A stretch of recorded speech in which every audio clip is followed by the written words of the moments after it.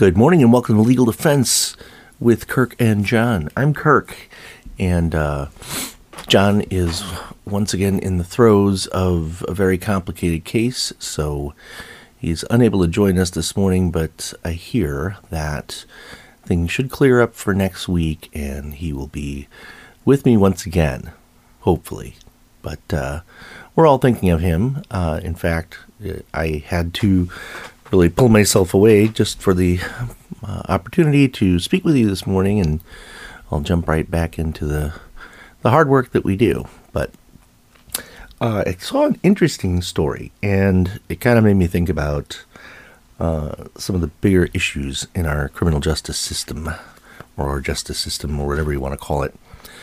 I don't know if you heard, but there is this guy named Nicholas Alaverdian, and they think that's his name anyway, but he was facing many charges in both Utah and Ohio. And some of these were sexual assault charges, some were fraud charges, a lot of criminal activity going on. And somehow this guy managed to fake his own death. And it's interesting because one of the alleged victims in this overall pattern of criminal activity is his wife, who apparently he has stolen somewhere in the neighborhood of $60,000. He's fraudulently obtained another $200,000 in funds. And they discovered him in Scotland with an active, severe case of COVID-19. He was in a hospital in Glasgow on a ventilator.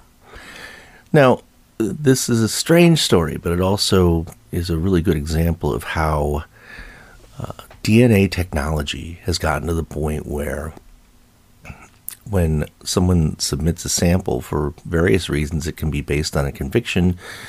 In Wisconsin, like many other states, there is a DNA sample requirement for somebody that's even just arrested for an offense. And what happened was some of these offenses go back over a decade, and there had been DNA collected from this guy, Nick Alaverdian, and it was in the DNA database. And there was a cold case where there had been DNA gathered, but there had been no way of determining who the perpetrator was in the case until it was later run and compared with DNA samples that are in, the larger, global database that's out there. And it came up with a hit on this guy. And so there had been a lot of confusion going on because, again, as I said, his wife was a victim of some of this fraud that occurred. Yet there was an obituary that was published, and it talked about how he died from leukemia. And it said this stuff you'd normally see in an obituary. After a long, courageous battle with non-Hodgkin lymphoma, I think it was, he finally succumbed. And it said his wife was by his side when he died. Interesting, because there was an ongoing pursuit of him after that based on money that he had spent without, marital authorization, so to speak. And ultimately, this just happened a couple days ago, they arrested him on an international warrant for in Scotland, and presumably now there are extradition procedures being utilized, assuming that he survives COVID. So let's break that down. It's very interesting when you think about the long arm of technology and how a case that went unsolved for well over a decade ends up somehow pinpointing this guy and identification-wise. So part of what unraveled here is that the guy used a number of different aliases in his efforts to conceal his identity. Now, the thing that jumps out about me the most about this, it actually does tie into another thing that I want to talk about today, and that is this bill that's out there, likely going to be passed, and probably will be signed by Governor Evers. I think he's indicated some support for this. But the notion that there will be standardized high cash bail amounts set in cases that have certain characteristics, including domestic violence and so on.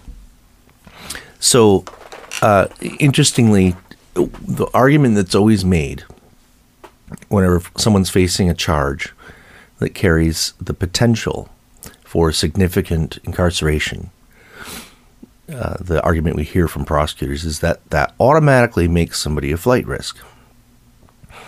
Now think about it. If this story gets publicized like it has been, I mean, this was on, Apple News. It's gone all over the world. It hit the presses on January 13th. Everyone's reading and talking about it. Well, wouldn't that demonstrate that anybody who does flee is going to face a much tougher time hiding their identity forever? I mean, this guy did all kinds of stuff, and albeit it was apparently successful for some period of time, he was ultimately found. And if there's a lesson you can glean from this, is that you can run, but you can't hide. And I think that's especially true with our current state of technology, the ability to track people, the fact that there's ongoing surveillance of people all the time. And, so this guy tried and didn't succeed in fleeing from his own crime. Yet, when we're in court practically every day, we hear prosecutors talking about how any case for anybody, for any kind of crime, automatically gives them this overwhelming incentive to flee the jurisdiction and never come back, even though it hardly ever happens. I mean, once in a great, great while, somebody makes the unwise decision to not show up in court. And, in spite of the fact that it's an extraordinarily rare occurrence, it is the fundamental part of most prosecutors' arguments as to why somebody needs to pay a certain amount of money in order to have their life go on in a way that's consistent with the presumption of innocence. So I want you to think about that for a minute, because any district attorney's office has the power to allege anything. Sometimes it's based on hearsay, sometimes it's based on mistaken identity, sometimes it's based on highly flawed evidence, which the rest of our system, of course, is designed to hopefully prevent a wrongful conviction from happening. Yet we know it does happen, and people do get wrongfully convicted of things that they didn't do. And we have this sort of overreaching argument in cases where prosecution simply comes in heavy-handed with the approach that, hey, we've made this allegation and we're also afraid he's going to freak out and leave, he or she, right? And that does tend to carry some weight with court commissioners and judges, because they don't want to be wrong. Now, this all goes back to the fairly recent event with this individual in Milwaukee County who had a very, very low cash bond to post in a case where there was violence alleged. And in fact, ironically, the allegations in the case where he posted the low bond involved him attempting to run over his significant other with his car. And lo and behold, look what happened when he got out. He ended up killing 6 people and injuring a bunch of others with his own car. So, this is one of those things in the law where if you try and make a sweeping change to the entire system after hundreds of years of precedent and theoretically the system fine-tuning itself in slow ways, you try and do something that makes a big, big change based on a singular incident. odds are that it's going to be too broad and too harmful in its overall application because of its failure to account for the individual characteristics of any given situation. So we'll pick back with that thought right after these messages from our sponsors. Stay tuned. I just want to comment briefly on a lot of the feedback that I get regarding this show, and it truly is a pleasure to go out in the community and interact with people and receive the feedback that we do. Not everyone agrees with everything I say, and I wouldn't expect you to, but generally I do get a lot of good positive comments, at least with regard to the show being entertaining and talking about stuff. And I feel like it's a way that we can connect, and I feel like I'm spending time with all of you, even though I can't hear your voices back. Years and years and years ago, we used to do the show with a call-in type basis, like you see a lot of these other shows. And for one reason or another, the format of that became too difficult to basically apply in a way that made it to achieve the purposes that we really are aiming to do here, which is to inform the public on the inner workings of the justice system. And no criticism intended here, but we would get calls from people that had some bizarre questions. So, for sheer entertainment value, I suppose it was interesting to hear people with their strange questions, because the answers could be a little difficult to formulate under a variety of circumstances. But we did transition to this format many, many years ago, and it's been better for everybody, I think.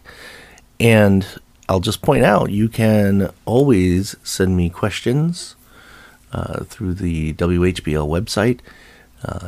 Email them to me, or mail them like regular mail if you like. And we do our best to address those issues. We do get a lot of questions. Every once in a while, I like to do a Q&A type show where I answer questions that have come in from people in the community, and we'll have another one of those. I kind of save them up, until we get a good number of interesting questions that can lend themselves to an analysis of legal issues that are presented. But back to this case where this fellow in Scotland ends up getting caught, and after having been basically on the run for over a decade. Now he's 34 years old now. He was using an alias, Arthur Knight, which sounds like an alias, by the way, and gets found in a Glasgow hospital on a ventilator. And interestingly, the part of the identification occurred through photographs and then ultimately fingerprints and DNA, but the process was something that I suppose by happenstance just sort of started. But getting back to my point about the arguments that we hear about bail needing to be high in order to secure appearances and theoretically protect the public, this is really a symptom of our desire to be able to predict the future with absolute certainty. And there are many features of the justice system that purport to, even without saying so out loud, that's how we figure in a utopian world the system would work. Practically every day, if you attend court and hear the proceedings that occur, there's this overall tenor that that's going to fix the problem.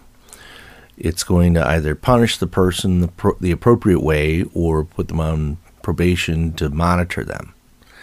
All of which is really an effort for the government to be more involved in someone's personal life. And of course, we all have a sense of justice that more or less requires that action be taken when somebody does something wrong after the fact. And I think pretty much every society has some component of that, whether it's a country here on Earth or if it's an episode of Star Trek. There is this concept of dealing with misconduct and how it's addressed. Because of the way that governments work and the way that governments are involved in people's lives, there's this give and take theory. We benefit greatly from the fact that we have police, we have fire departments, we have public libraries, we have roads that we can drive on, we have infrastructure. Somebody in the government's responsible for building that bridge that gets us from point A to point B. The government's also supposed to help us in times of need when there's a disaster or something like that. So yeah, the government's pretty important. But what I've learned over the years is that when it applies to this overall concept of dealing with individuals and the allegations of things they've done wrong, it significantly falls apart in reaching its goals.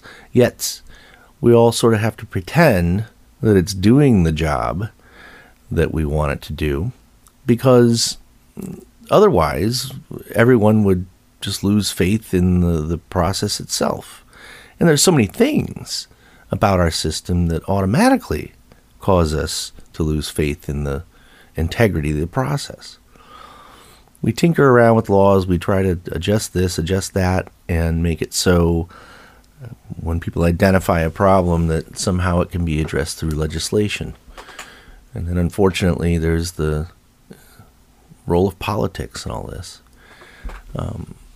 Lawmakers, if they want to keep their job, have to get reelected to their positions that they've done, or a challenger has to come in with some bright idea about how to do a better job than the person who's the incumbent. And they pick and choose these social issues and then make laws that are supposed to address some social issue. Now think about that as an ongoing, perpetual challenge for anybody who wants to earn votes from the public. And it lends itself to a distillation of the important issues so that they're, number one, easily identifiable by the general public, and number two, a harsh response that is also easily understood as being a direct response to usually a particular event. So I'm going back again to this situation where there's all this criticism being mounted on the Milwaukee DA's office. And by the way, there is an update on that.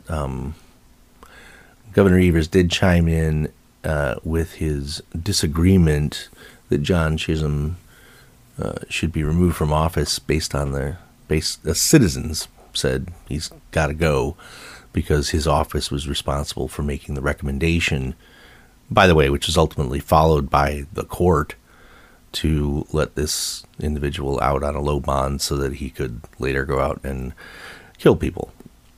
We call that hindsight is 2020, Monday morning quarterbacking, whatever you want to call it, and a reactionary modification to our legal principles is, again, generally a bad idea because it's too. You can't, when you try and make something that's supposed to address all situations, be flexible, be compatible with the notion that every case is different and every individual is different. Now, should there have been a higher bond in that particular case? Probably, but again, we don't know every single thing that happened leading up to that. You also have to remember, and as we are broadcasting right now, the reality of the fact is that there are hundreds of people that are in custody that are experiencing, yet again, a surge of COVID activity.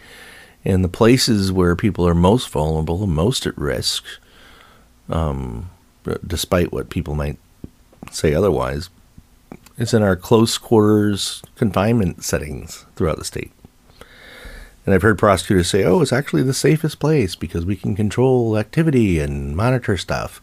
Well, in Dane County just the other day, there were well over 100 inmates as well as correctional staff on top of that have active cases of COVID.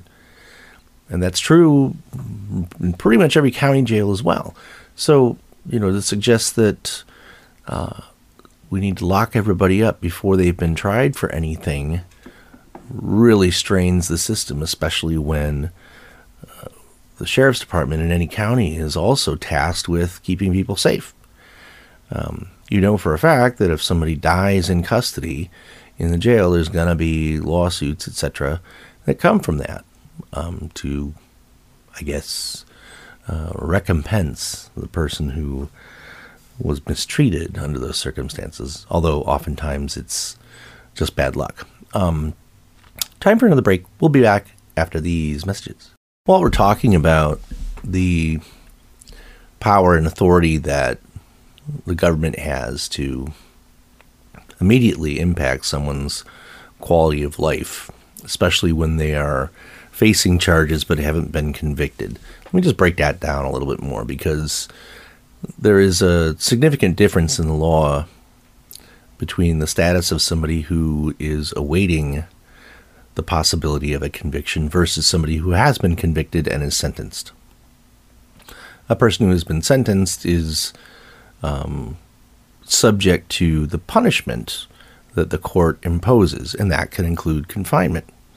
Somebody that hasn't been convicted but is awaiting their day in court and is in custody is because there's been a monetary cash requirement for the person to post in order for we as a society to say that we can trust the individual not to do more of what they've supposedly been done.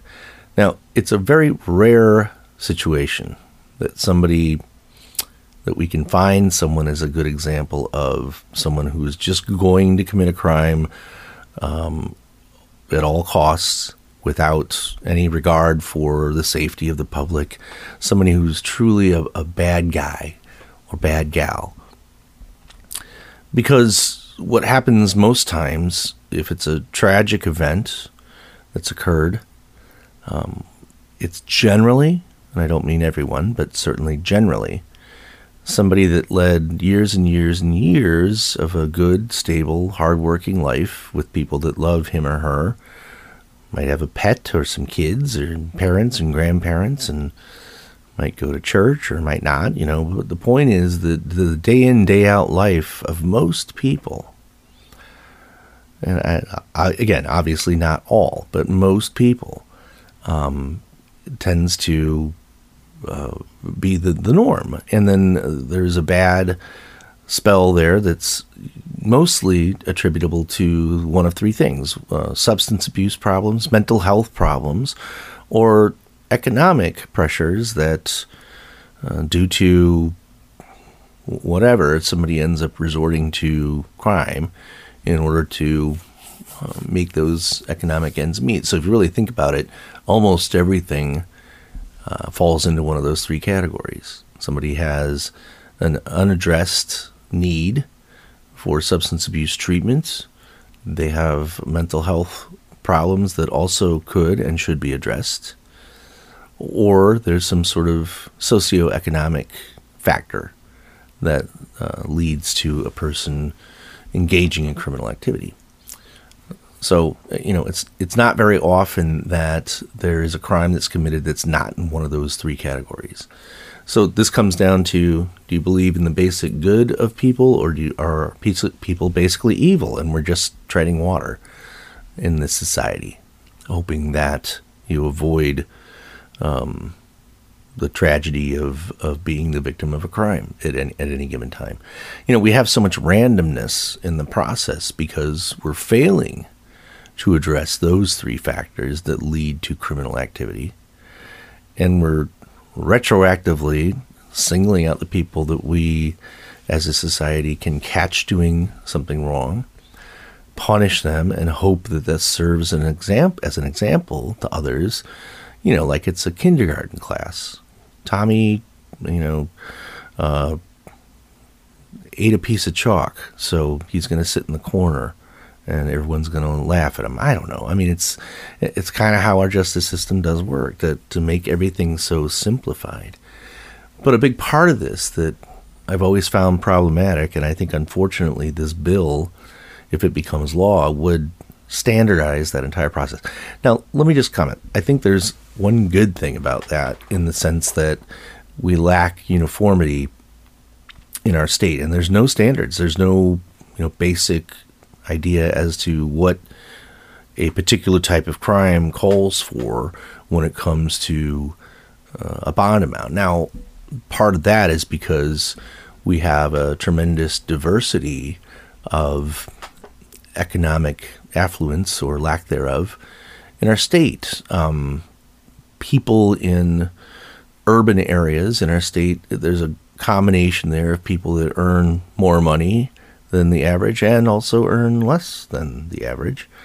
We have rural parts of our state where the overall average income is significantly less, and a lot of it is dependent upon farming and the agricultural waxing and waning of weather circumstances and so on. So it's designed to be something that is flexible based on the individual community, the standards, I suppose, of that community, but the fact that also a person that's very wealthy will very easily perhaps be able to come up with bond money, and somebody who is not wealthy and is struggling to make ends meet will certainly not be able to post that amount.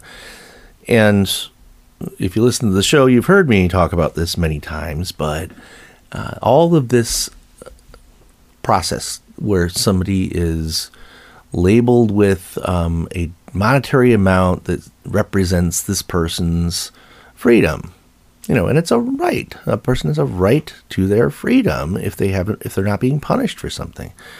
So the notion is that, the prosecutor comes in and says, look at what this person supposedly did, and look how bad it is. And we can't trust this person to comply with the law. This person is dangerous, and then above all, flight risk. We believe that if this person's not kept in custody on a significantly high amount of cash that the person may or may not have, then the prosecution always argues that they'll lose the opportunity to prosecute this person. So what ends up happening is that it's pure guesswork. The process happens over the course of maybe 60 seconds, or a little bit more, a little bit less, where somebody who doesn't know the defendant in any way. And by the way, there's another part of this process you need to be aware of. If somebody is lucky enough to have representation at that initial determination of their bond amount that will be posted, it tends to be somebody who is already indigent, because the lawyers that work for the public defender's office, God bless them, work very, very hard. And it's generally true that someone is not eligible for public defender representation unless they're flat out completely indigent with no resources and no ability to pay a lawyer at all. And although I know some counties, and ours is one of them, that does a fairly good job of having someone be provided with counsel at least for the very first hearing, because they have not yet determined if someone's eligible for public defender representation. You're lucky. It's just plain luck if you have somebody there to speak on your behalf. And a lot of times it doesn't happen. Sometimes the public defender's office determines that a person's ineligible right off the bat, and then it's up to a person in custody to rely upon their friends and family to go out and hire a private lawyer, which has to happen very, very quickly. And oftentimes, I would say most times, that's hard to do, because trial lawyers who actively engage in representation of defendants are doing so every day, all over the place. So it's not an easy thing to find somebody, and especially if you're in custody. You have to have the good fortune to, number one, have the friends, family, and other resources in order to communicate with and hire a lawyer outside of the confines of a jail facility. Then they have to be lucky enough to find somebody. Then what has to happen is that that lawyer has to find a way to summarize the essence of a person's life on very, very short notice. And the way it tends to go is, hello, sir, I'm here to represent you. Tell me a little bit about yourself, as they're just about to call the case. Do you own a home? Do you have a job? Any kids? Are you married? How long have you lived here? Boom, boom, boom. All this real quick information gets conveyed as, within minutes sometimes to a court commissioner or a judge. And then the prosecutor doesn't know anything other than just what they've written in their own criminal complaint, comes in and tries to summarize the essence of this person also in a very short period of time. There are those that say that, you can just reapproach the issue later with a judge and ask for a modification of a high cash bond if that's what ends up happening. And yes, you'll have another opportunity to do so. But we'll talk about what happens 9 times out of 10 in that scenario when we come back after these messages.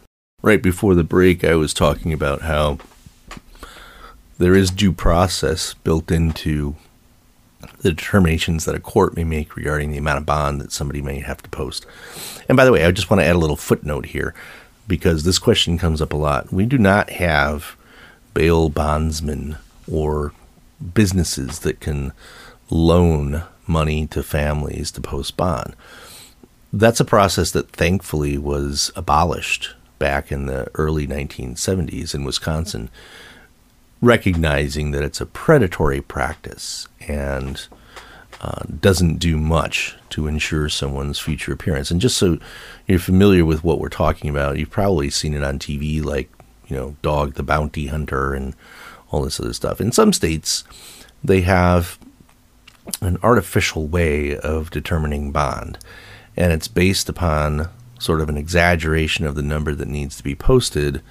This is all based on private businesses that want to offer the loaning of money to people that need it. So let's say in those states, and I know that New York is one of them, California is another, where the judge will set a bond, a cash bond, in the amount of, let's say, $100,000. It's understood that what that really means is something more like $10,000, because what someone can do is go to one of those little businesses that's right down the street from the courthouse in those jurisdictions, and if they can come up with the $10,000, then the bondsman will pay the other $90,000, and then this private business owner, the bondsman, will charge a highly exorbitant rate of interest on that amount, in the double digits of percentage. And then that person also is liable if the person fails to appear in the future. So it's kind of relying upon, people to interact, on a business level, to interact with other people, conduct a business transaction, which in and of itself is somewhat onerous, and then somehow relying upon that individual's ability to control their client's behavior. And I say client in a very loose way. So yes, that was an issue that came up many, many decades ago in our state, and the wisdom of the legislature at that time was to abolish that practice because it's just not good for anybody at all in the process. Interestingly, when Scott Walker was governor, he had pushed the notion that we should bring that business back to Wisconsin. The idea being that it's another business opportunity for people, right? But fortunately, that never went anywhere. That would make this situation even worse, is what I can tell you. So when we have a court commissioner or a judge set a bond amount, a cash bond amount, it truly is that amount. So if it says $100,000, what that means is the person has to find and post $100,000 in order to get out, not a percentage of it or anything like that. It actually has to be posted. So, the difference between someone who could come up with that and someone who can't, as a matter of pure dollars and cents, ends up resulting in many people being incarcerated, perhaps unnecessarily, or perhaps necessarily. You never know. But my point is, it's a case-by-case basis. And to have these uniform rules all over the place as to, one of them would be if anybody has a prior crime of domestic violence, or for that matter, any prior felony. What they're talking about doing is having sort of like a baseline minimum cash amount, statewide. So starts at $10,000 and goes up from there based on someone's assessment of this person's character based on their prior history. Well, I can say this. Basing it on prior history is probably a little more reliable than not basing it on anything. So maybe that's a good thing. But the other thing is, there are this wide variation that is supposed to sort of police itself, There's supposed to be the natural economies of things that address how high that bond gets in a community. It's kind of supposed to almost happen automatically. Why? Because if the bonds overall are too high and there's too many people that are incarcerated, well, I suppose that the judges and DA's office will start getting feedback from the jails that are overcrowded and say, hey, you can't make these high bond recommendations. We don't have any place to put these people. But as it were, then we come up with a situation like this where if somebody, for a variety of reasons, a large number of reasons, ends up going into court, as what happened in Milwaukee, makes a low bond recommendation of $1,500, and because, again, the economies of the circumstances, a court commissioner ends up agreeing with that, and that's what the person posts, then, we blame everybody if something bad happens afterwards. So think about the things that nobody knows. And I use that as an example when we're talking about this automatic policing of the process. And in Milwaukee, where we know there is jail overcrowding, we know that there's like too many people and not enough spaces for them. And the fact that when someone's there and there's a determination as to what they need to post, it's natural that under those circumstances there would be a cooperative effort to keep the really, really bad guys from going out and about and keeping the people that hopefully can be trusted to come back to court and not engage in a bunch of bad behavior to get out, because every person that they can put in a situation where they're not being actively confined by jail staff is another opportunity for someone that truly is a bad guy that needs to be detained. So add to that a layer of dealing with COVID problems, add to that a layer of dealing with the backups, the backlogs that we've had over the past couple of years because of COVID activity.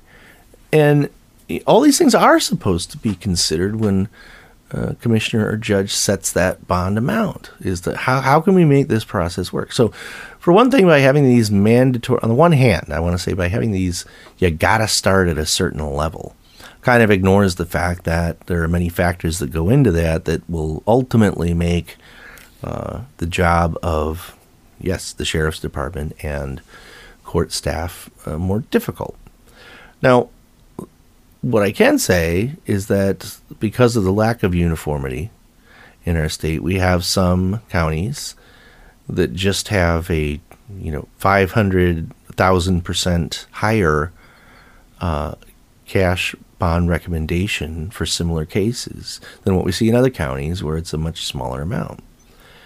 And there's no legal way to address that discrepancy. If this bill passes and is signed into law, it would at least have a starting point as to particular kinds of cases. And as we've heard, it would start at 10,000. There are some counties where it's already going to be well beyond that in a case with any kind of criminal history, like what they're talking about. And there are other counties that I guess the idea would be, oh, you got to start at this level. Again, when you have a law that's supposed to just address the sheer number of cases that crop up based on allegations, combined with what we may or may not accurately know about someone's quote-unquote criminal history, this is just a process that's going to lend itself to abuse and ultimately much more difficult for the system to account for it. And what's going to happen, let's come back in a year and see if this really happened. This is going to result in requests from county jails and other correctional facilities to increase funding to build them bigger and build more of them, which runs counter to another objective that we have as a state, which is to reduce the overall confined population of our state, which is really what most states are doing right now for a number of very good reasons. But, if we're going to make it so what we anticipate to be a certain number of people will necessarily then be in custody while they are accused of a crime and not yet convicted of it, the strains that will put on the system will be profound and probably have a ripple effect that goes through our entire society. Is entirely possible. So it's time to go, but I hope you enjoyed our little chat, and you can tune in next week as you can every single Saturday morning from 8 o'clock to 9 o'clock right here on 1330 and 101.5 WHBL. It's Legal Defense with Kirk and John. Have a great weekend.